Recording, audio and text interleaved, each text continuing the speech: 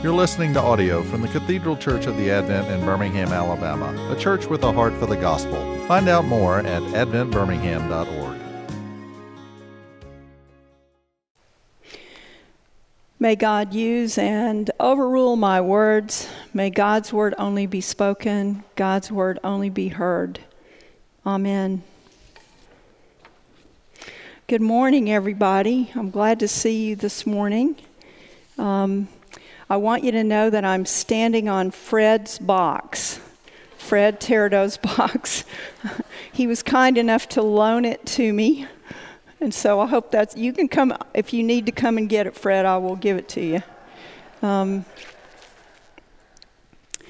really glad to be here and be with you this morning. The night before, the very first time I ever preached at the Cathedral Church of the Advent, I did not sleep well.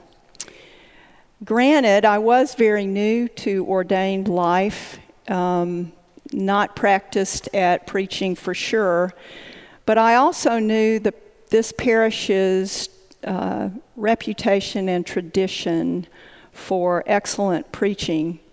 And I had experienced so many amazing preachers here, so when Dean Zoll invited me, I was more than honored.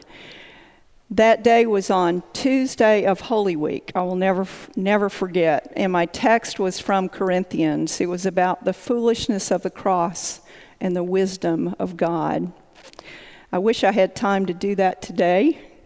I was anxious, and then I read this little plaque that is right here, dated May 18th, 2006. Woe to me if I do not preach the gospel. And that calmed me right down. I'm teasing. Today I have some of those same feelings, except my excitement is more about you. And for all of you who are being confirmed or received today. While I will always be very honored to come here and preach anytime, today I'm more honored to be here to worship and to celebrate what is a very special day with those of you who are being confirmed and received, and for everybody else, because whenever someone is confirmed and received, it affirms our faith and strengthens our faith. And so it is a celebration day. We are confirming today and remembering and affirming that the Holy Spirit that has been given to you at baptism is alive and well and working, or you would not be here where you are today. And now you're taking the next step in your Christian life. You're affirming for yourself what others said at your baptism, maybe. By the laying on of hands, we are affirming visibly that the Spirit's at work and you're beginning a new chapter in your life with Christ. And we're rejoicing and we're giving thanks. In addition to that, you are being confirmed on Pentecost Sunday, the official birthday of the church. And so we can count on the Holy Spirit being everywhere. Today we remember that on this day, over 2,000 years ago, God fulfilled what Jesus had promised by sending his Holy Spirit on the disciples and empowering them to be the body of Christ and to spread the gospel around the world. Pentecost in the lives of the Jewish people was just a festival where they gathered to remember that God gave them the law through Moses on Sinai. And they were all gathered for that reason in Acts, to celebrate when the wind started blowing. There are actually two accounts of the giving of the Spirit in the Bible. The one we read in Acts, which we could call the Spirit party. Maybe it's more familiar to us. It rocks the house and the hearts and the minds of the disciples. And then there is this other account in John's Gospel, the 20th chapter, where the Spirit comes quietly, as quiet as a breath. And Jesus breathes on frightened disciples hiding behind a locked door. And Christ enters and says, "Peace be with you." And as the Father sent me, now I send you. And that's essentially what we're doing today as you move into the church more fully and into a life with God more fully. We're sending you as the Father has already sent us, and many of us. His breath recalls the creation story in Genesis, where God breathes into Adam and Eve and they become living souls. Jesus' breath makes the disciples new creations, able to forgive sins, able to retain sins. It's amazing power and it's new life, all given by something that they can't see with their eyes or touch with their hands. They can only feel it. Many years ago now, I served on staff at a summer camp for 15 to 18-year-olds. There were 4 priests and 11 adults, and we spent 12 days with 175 youth, 15 to 18 years of age.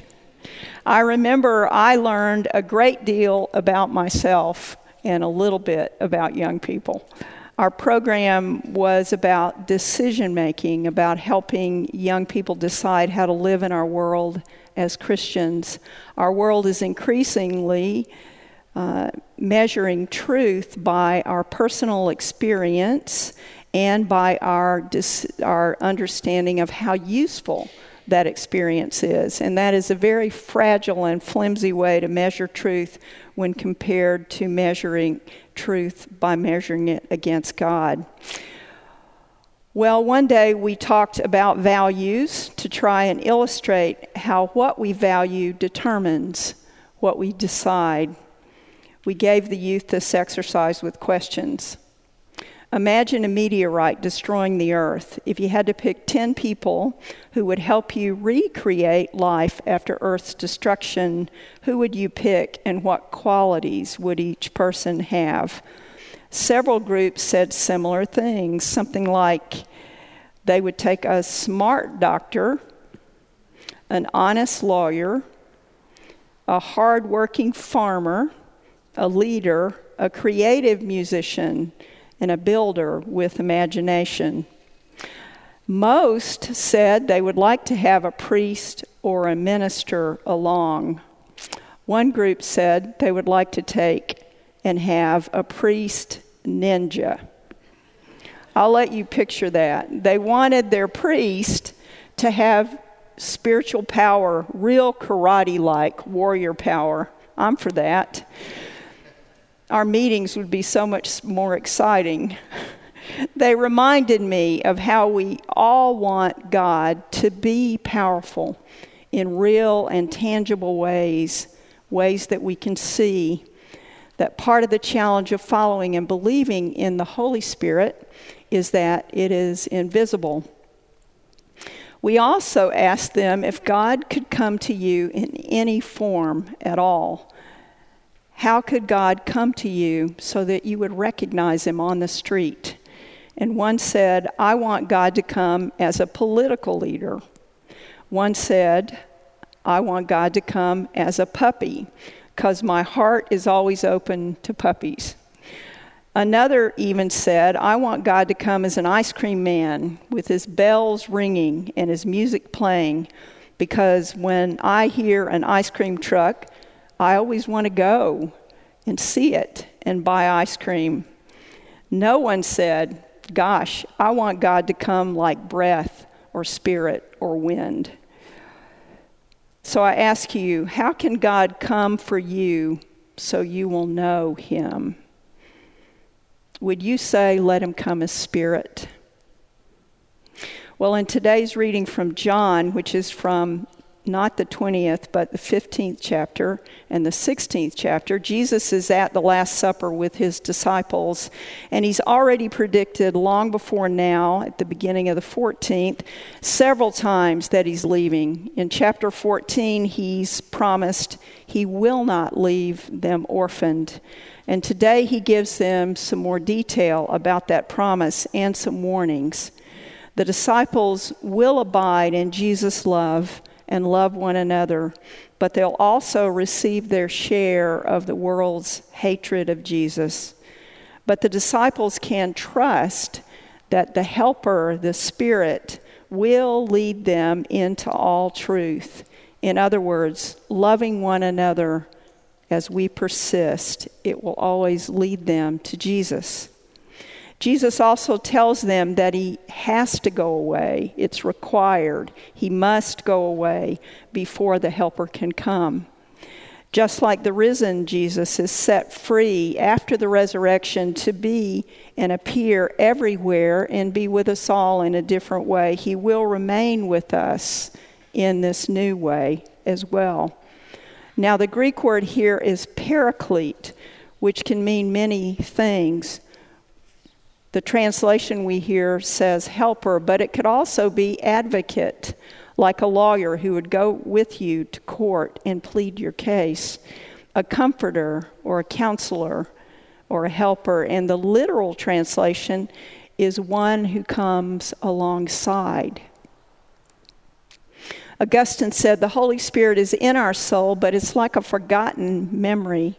God's grace comes into our lives and helps us remember that it's there. Paul tells us the Spirit leaves evidence of his presence, fruits such as love and joy and peace and patience and kindness and generosity and faithfulness and gentleness and self-control. Look for those, and those are like the Spirit's footprints. In the Old Testament, when King David falls in love with Bathsheba and arranges for her husband to be killed in battle so that he can have her, the prophet Nathan confronts David with his guilt. Y'all know this story, and says to him, "You are the man, the guilty one. Said another way, you have sinned against God, behave more like an animal than God's anointed king." And David crumbles under that truth of what Nathan says. He sits down and he writes Psalm 51, a psalm of repentance, where he says, "Create in me a clean heart, O God, and put a new and right spirit within me." David knew that his sin had blotted out what was most important inside him, and he cried out for God to restore it. Clearly, that's what makes us different from all other creatures. We're endowed with God's Holy Spirit by God's choice. We can't see it except through our lives by God's grace, but the Spirit of God is there. It promises to lead us to a peace, the peace that Jesus wishes on us. And that's not just a lack of conflict or war, but a deep harmony, a rightness with God that's given as a gift. Most of us see only glimpses of that peace now when we least expect it, but someday that peace will reign. Once Jesus lived and died on earth for us and then was resurrected, he willed us to have God's Spirit in a whole new way, to empower us to do his work in the world, to transform us in spite of our sin, to be a comforter going to the places where we have no comfort, to be our advocate standing beside us and pleading our case.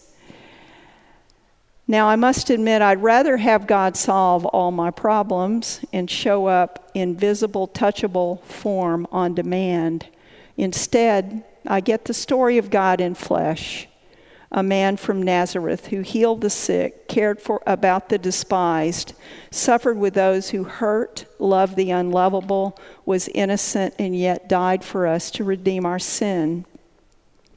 Jesus reveals God so we may see God's love for us, how great and wide it really is. God did come down once, and he remained here in a way that he's working among us now. He chooses to do his work through ordinary, regular people drawn together by what we believe, by sharing prayers and worship and ordinary bread and wine. God accomplishes his work through his church in a slow and tedious way, one life at a time. In a moment, we will all renew our baptismal vows, and then we will confirm and receive those who are offering themselves for our Lord's service. For those being confirmed, today's a big milestone, a place to take a breath and give thanks for where you are. For all of us, this is a chance to celebrate with you, or just celebrate being here together in this precious moment where our faces are not so covered. A chance to recall that our lives are all sustained by grace. We're witnesses to the risen Christ among us. That witness calls us to love and hope, to bear each other's pain and joy. It asks us to trust the Spirit of truth, to lead us to Jesus, to look around at each other and to be His church, expecting we will find His love blazing in our hearts. Amen. You've been listening to audio from the Cathedral Church of the Advent. If you live in Birmingham or find yourself visiting, we hope you will join us at one of our Sunday services. Find out more at adventbirmingham.org.